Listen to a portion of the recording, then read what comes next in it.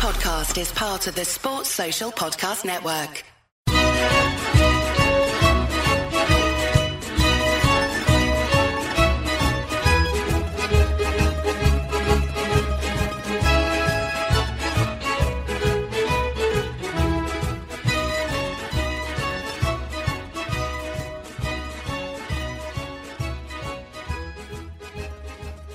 Hello and welcome to another edition of the Forza Napoli Calcio podcast. Podcast devoted to Napoli, of course, but you don't have to be a Napoli fan to enjoy it. If you're a Serie A fan, if you're a football fan looking for the inside scoop on all things Napoli, this is the place to be. I'm your host, Joe Fischetti. I know everyone is doing well because football is coming back, not just in Italy, but just about everywhere in Europe, but we'll get to that in just a moment. On today's episode, we'll start with the news as we always do, but I'm going to change the order up a little bit. I'm going to start with the Serie A, then I'll do a roundup of what's going on in Europe, followed by Napoli news. In part 2, I'm going to start a series where we cover the possible transfers into the club based on the rumors we're seeing in the Italian media. And finally, in part 3, we'll cover another classic Napoli match, and today's match is Napoli versus Genoa from the 2006-2007 campaign.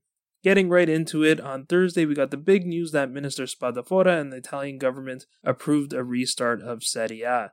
The Coppa Italia will be played first with the semi-finals originally scheduled to be played on June 13th and 14th, but now appear to be on the 12th and 13th, and the finals will be on the 17th. The championship will resume on June 20th with the 4 matches from match day 25, which were Hellas Verona Cagliari, Torino Parma, Inter Sampdoria, and Atalanta Sassuolo. Atalanta Sassuolo will be the first match played and could potentially be moved up a day and played on the 19th, and this will be a really symbolic and emotional moment for Bergamo and Italy when you consider how devastated the city and the country were by COVID-19. Now, unless you're an Inter supporter, this plan makes a lot of sense. If Milan, Juventus, or Napoli make the final of the Coppa Italia, they would play 2 matches in 3 or 4 days, but then get a week off before they play in Serie A. And the other clubs who don't have a game in hand, so that's Bologna, Brescia, Fiorentina, Genoa, Lazio, Lecce, Roma, and Spal, would not play until the 23rd, so they'll get a few extra days of training, which will hopefully reduce the likelihood of injuries.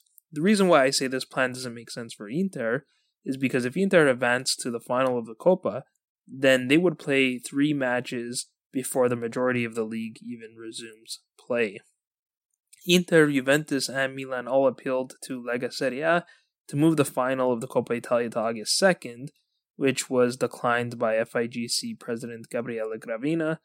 Inter have threatened to play their Primavera squad, which is similar to what Jurgen Klopp's Liverpool did back in December, when the club had a Carabao Cup match and a Club World Cup match 24 hours apart. I wouldn't be too thrilled if I were a Lazio supporter either, because it means Juventus will get at least 1, if not 2, Coppa Italia matches to improve its form before resuming Serie A, which will make it that much more difficult for Lazio to catch them. But then again, I think Lazio supporters are just happy to have a chance to fight for the Scudetto, and they're not as deep, so the extra week of training could be better for them as well. The clubs are also battling over who gets to play on the 12th and who gets to play on the 13th. Originally, Juventus-Milan was scheduled to be played on the 12th, which makes no sense to me because neither of these clubs will play on the 20th. By the time you hear this, a decision should have been made in a meeting on Monday, which will determine the final schedule. I've also heard some talk about eliminating extra time from the Coppa matches and going straight to a shootout, so we'll see if that is decided on Monday as well, though I'm not sure if it's on the agenda.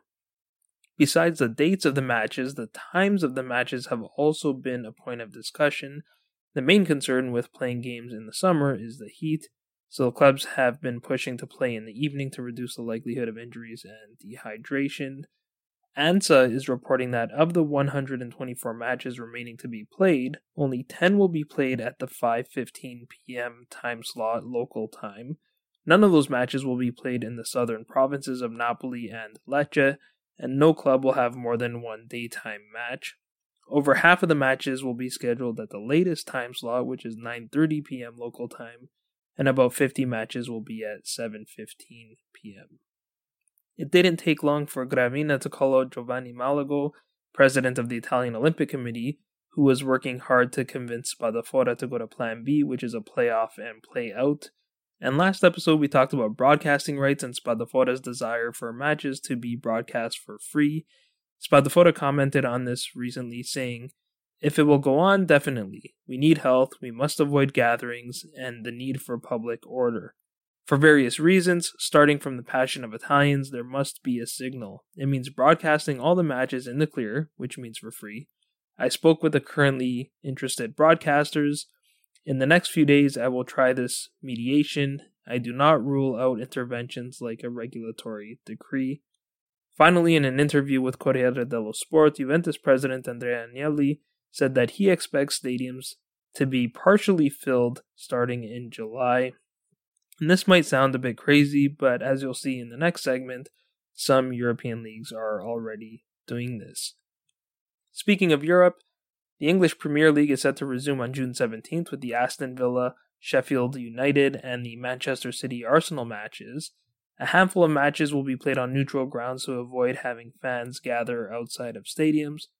Unlike Serie A, the EPL is looking to play the FA Cup during the season. The quarterfinals will be played on June 27th and 28th, the semifinals on July 18th and 19th, and the final on August 1st. And fortunately, after the latest rounds of tests, there were no additional positive cases. In Spain, La Liga worked out a deal with MediaPro to allow matches to be broadcast for free for the guests of the RSA, the category most affected by the coronavirus emergency. In France, Lyon president Jean-Michel Aulas is appealing to restart Ligue 1.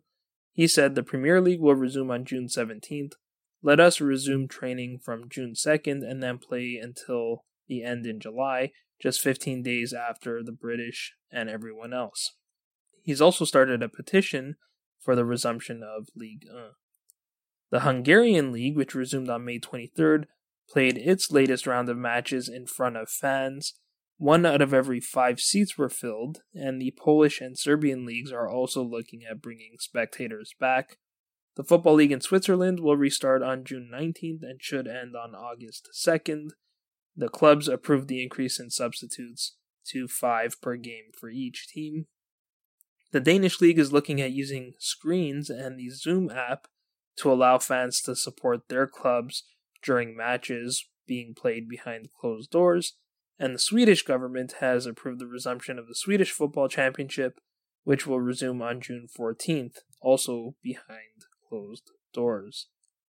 Moving on to Napoli, it looks like Kostas Manolas will be out for another month with his muscle injury, which means the Partenope will be without the Greek defender for the Coppa Italia semi-final and the final if Napoli get there.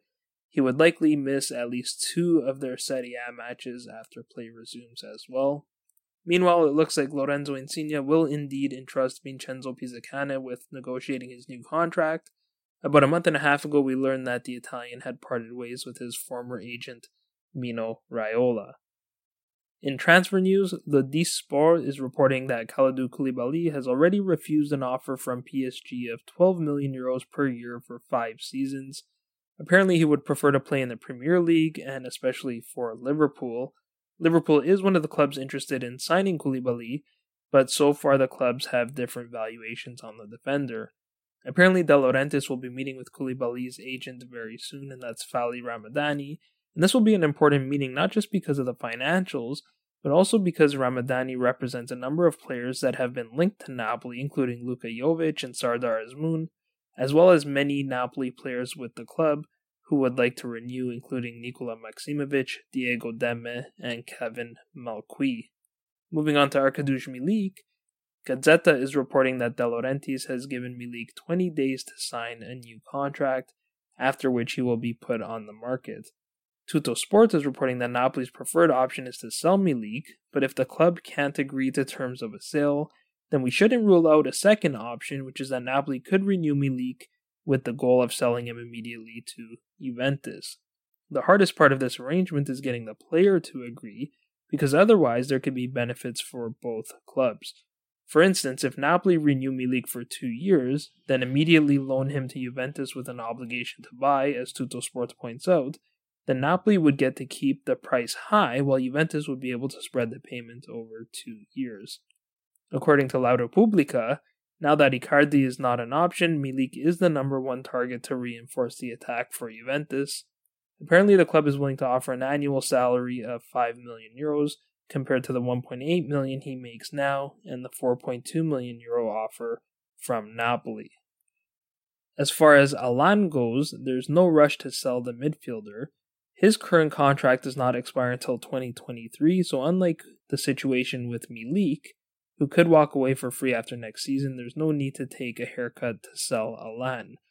I think Napoli will definitely sell him if they get the right price, but with that much term left, Napoli can afford to wait until the end of next season to make a decision. By then, we'll know whether we'll be playing in the Europa League or the Champions League, which will then dictate what the club can afford to spend. Alan makes €2 million a year now, and PSG offered him €6 million a year in January of 2019, so Alan's camp is looking for $5 million a year all in. That's not possible today, but a year from now, that could well be in the realm of the possible. But it's quite possible that the right offer does come this transfer window. We've previously talked about the interest from Carlo Ancelotti at Everton. Corriere dello Mezzogiorno is reporting that Alan would be the perfect heir to Tomas at Diego Simeone's Atletico Madrid.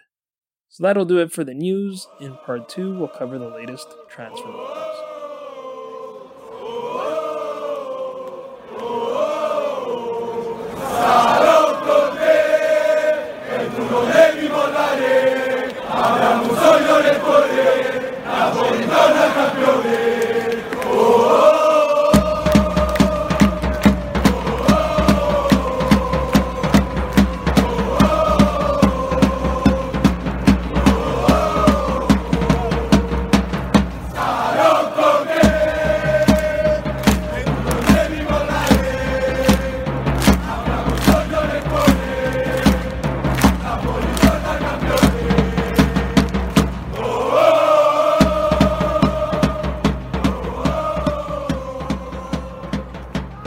Okay, so last episode I mentioned that we'd pretty much covered all the transfer possibilities for the current Napoli squad.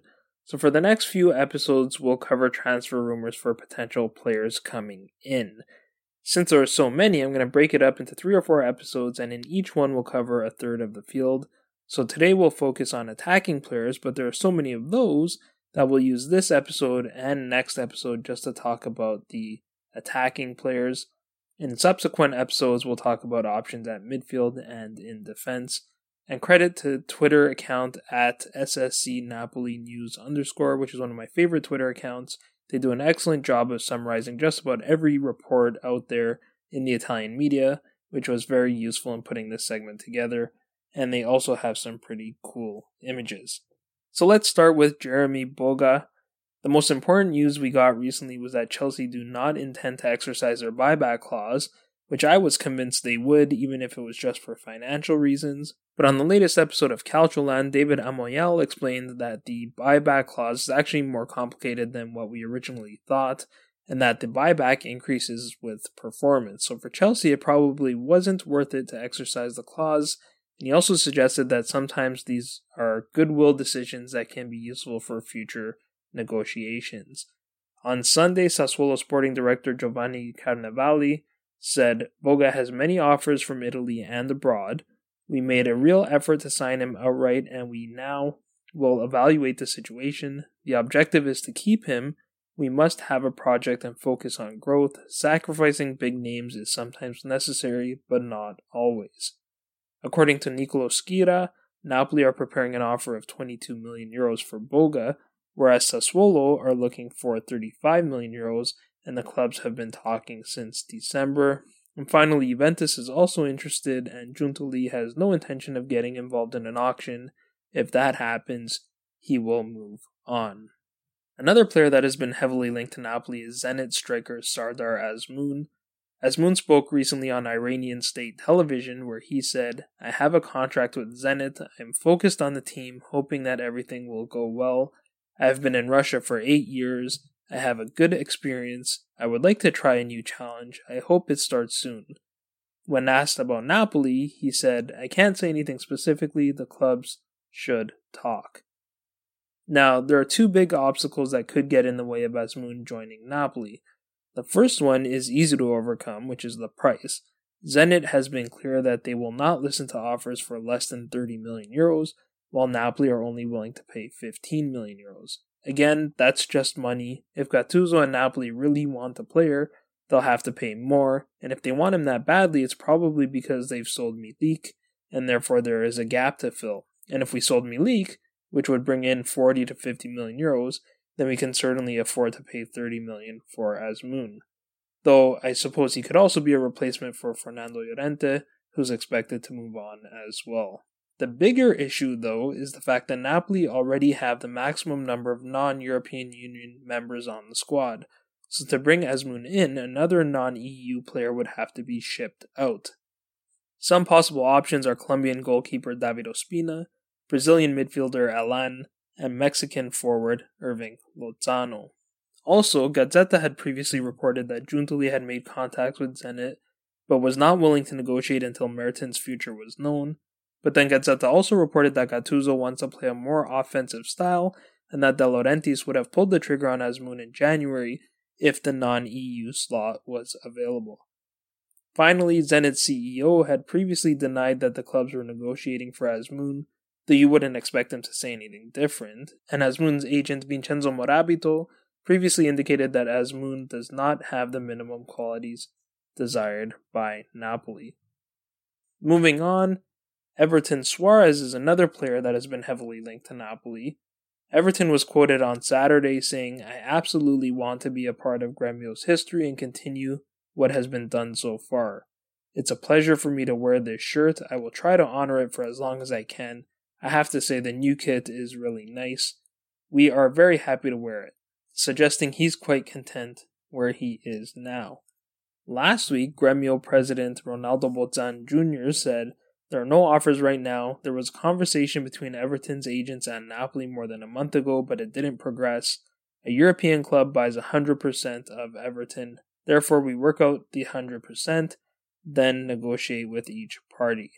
But the same day, Foot Mercato reported that Napoli had offered 27 million euros for the Brazilian, and that Gremio had proposed him to PSG and Real Madrid. And according to Corriere dello Sport, Bolzan also said that they granted Napoli permission to talk to the players, and that the 25 million euros reported in the papers is not enough. The last player I'll update on is Werder Bremen's Milo Rashica. The latest report from Corriere dello Sport is that the minimum asking price for Rashica is his termination price of 38 million euros, which is pretty expensive. They've also reported that Napoli have been interested in the striker since 2016, and one challenge with Rashica, according to Radio Marte, is that there are a number of other clubs that are interested in him, many of whom can offer Champions League play, including Liverpool and Leipzig. So that's it for the first half of the potential attacking players. Next episode will cover Riccardo Orsolini, Jean-Philippe Mateta, Victor Osimhen, Emmanuel Dennis, and perhaps others. And that's it for part 2. In part 3, we'll review a really interesting classic Napoli match.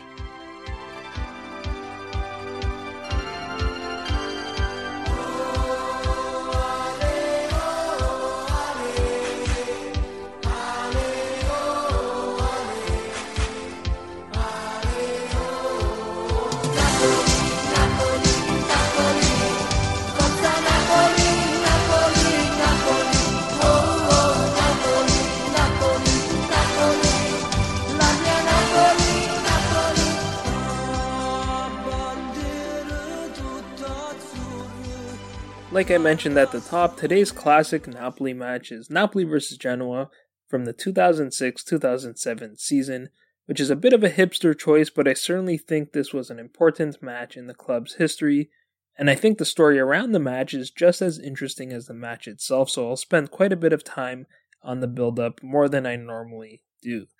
This story begins a few years prior to this match. Napoli were playing in Serie B at the time, and had racked up a debt that was reported to be about £46 million.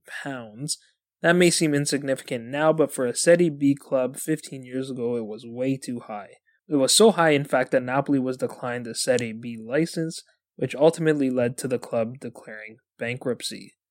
Fortunately, a regulation had been introduced in Italy that allowed cities whose clubs collapsed to retain a franchise under a different company, but the new company would have to start in Serie C1.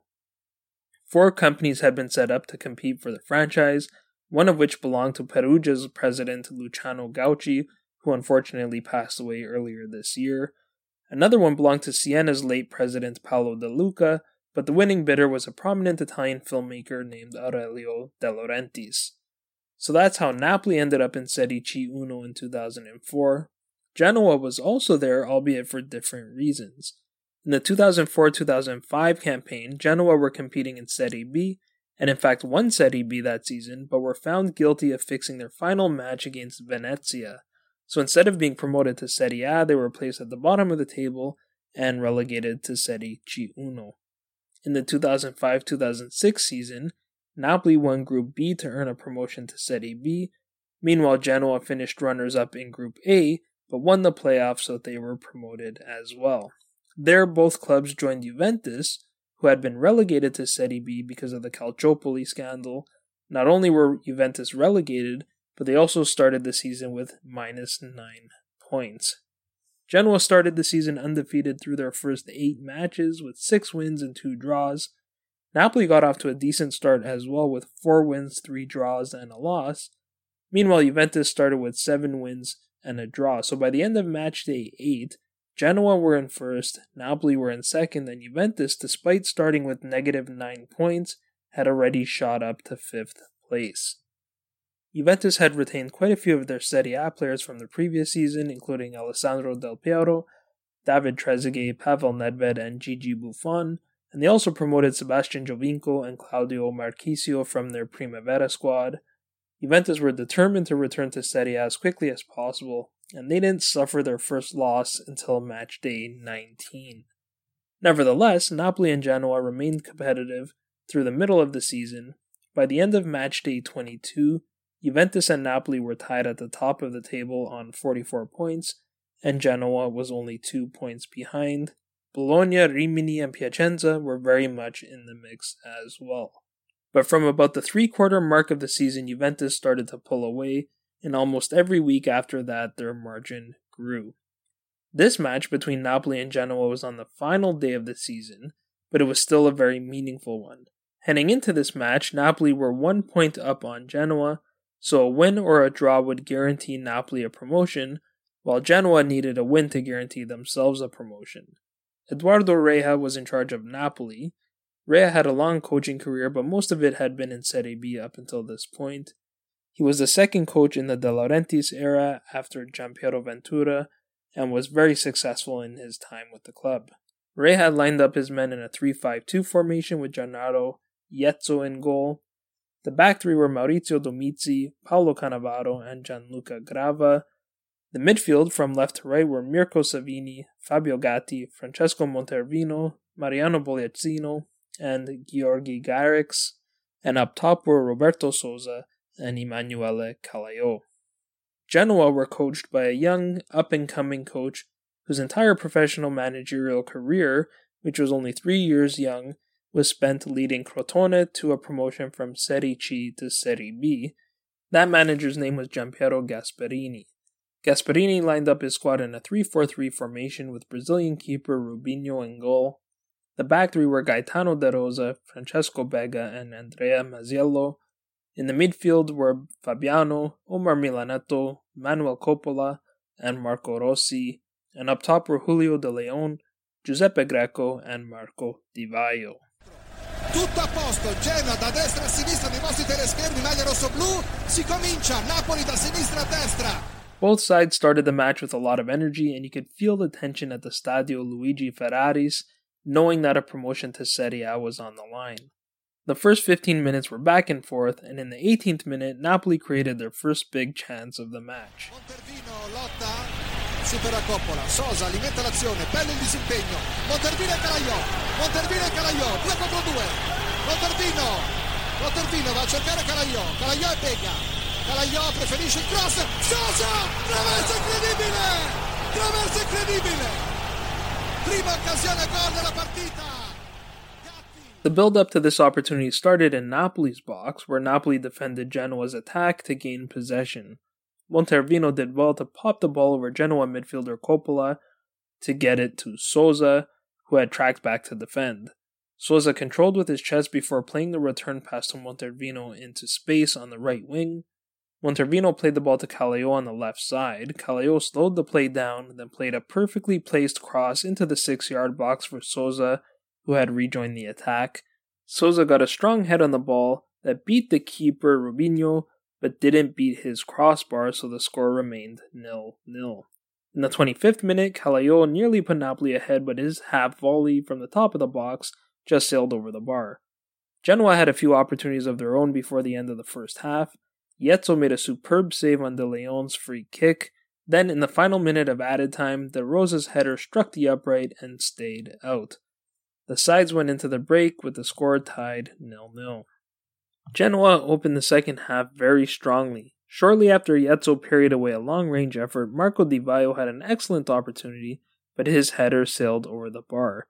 Then De Leon had an opportunity in the 57th minute with a clear shot from the right wing, but he pulled it, missing the far post. Though Genoa were dominating, Sousa nearly scored again in the 56th minute.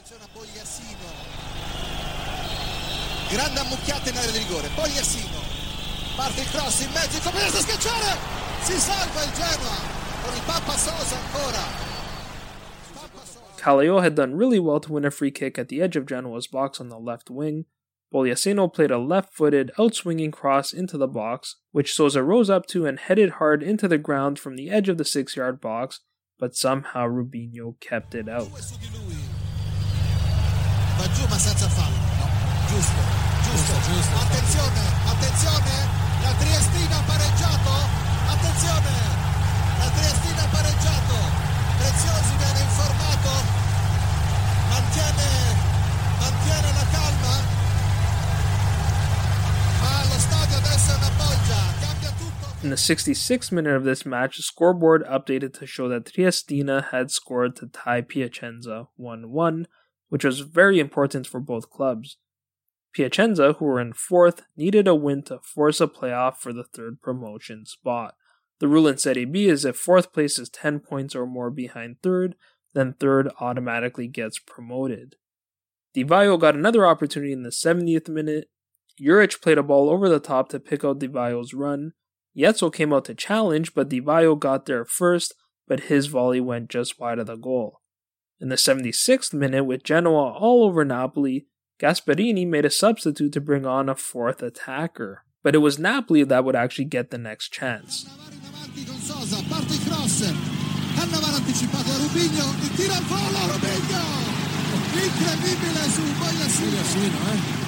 Splendida coordinazione, calcia benissimo dopo la respinta e ancora una volta Rubinho riesce a respingere molto bene. Forse il tiro non era potentissimo, però preciso, bravo il portiere del Genoa che adesso è per terra. This chance came off of a corner kick. Genoa cleared to the top of the box where Bogliassino smashed a powerful volley on target, but Rubinho did well to keep it out. Then in the 88th minute, De Leon tried his luck from about 40 yards out with a powerful dipping shot, but Yetzo made an amazing save to keep that one out as well. And then, with a minute and 20 seconds remaining of the 6 minutes of added time, this happened. Invece sì, attenzione, calcio di punizione. Attenzione, la Piacenza è finita. La Piacenza è finita. E sarà dura riprendere qua. L'arbitro però vuole che tutti vadano fuori. Per l'arbitro non è finita. Attenzione. Per l'arbitro non è finita. Ma sarà dura riprendere. That was a confirmation that the Piacenza-Triestina match had ended in a 1-1 draw, meaning both of these clubs were automatically promoted. And even though this match was not yet done, the fans rushed on the field, even the media ran on the field and were interviewing players. Some of the Genoa players had already undressed and team staff had to go back into the dressing room to get their uniforms. Between the match stewards at the match and the announcements on the PA system, they were able to get everyone off the field to play the final minute of this match. Genoa's captain, Marco Rossi, actually played the final minute in his mutandi. I don't know why they didn't just end this match. I don't even think they played the full minute before the final whistle blew. and everyone rushed on the field again. Even though there were no goals, this was one of the most captivating and entertaining matches I've watched in a long time. It was also very stressful to watch, even though I already knew the outcome, but for all Napoli and Genoa tifosi, this is a must-watch match. As far as performances go, Montervino had a strong first half before Genoa took control. Caleo and Sousa were both excellent up top, especially when Genoa was applying pressure in the second half. They'd often win possession around midfield on Napoli's clearances and then hold up play, which gave the defense an opportunity to catch their breath. Napoli coach Reha's career really benefited from his time at Napoli. In his first year, he took Napoli to the Serie C promotion playoff final, but lost to Campania rivals Avellino. In his second season, he saw Napoli promoted to Serie B, and this match was in his third season in charge, getting promoted to Serie A. Reha kept Napoli up in his first season with Napoli in Serie A, and then in the following season, he had Napoli in first place at one point, but after a run of 9 matches in which Napoli only collected 2 points, Reha was dismissed and replaced by Roberto Donadoni. Reha would go on to coach Lazio and Atalanta. So that's my review of Napoli's final match in Serie B. That's also going to do it for episode 14. Thank you so much for listening. I hope you enjoyed it. If you did, please share it with your friends and give us a 5-star rating on your favorite podcast platform. If you have any questions or if you'd like me to review anything in particular, you can find me on Twitter at Joe_Fischetti5, or you can find the pod at Forza Napoli Pod. You can also find my work at worldfootballindex.com. Until next time, I'm Joe Fischetti. Forza Napoli sempre.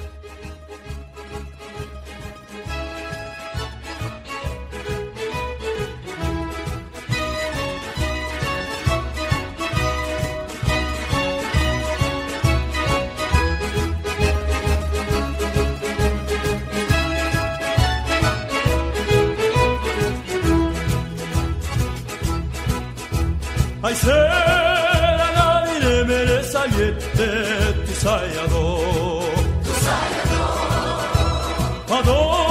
sto cuore ingrato chiudi spiette famene un po' adò lo fuoco coce ma si fuie e lascia sta e non te corri appresso non te struie sulla guarda Yamma, yamma, coppa, yamma, ya Yamma, yamma, coppa, yamma, ya Curicula, curicula Coppa, yamma, ya Curicula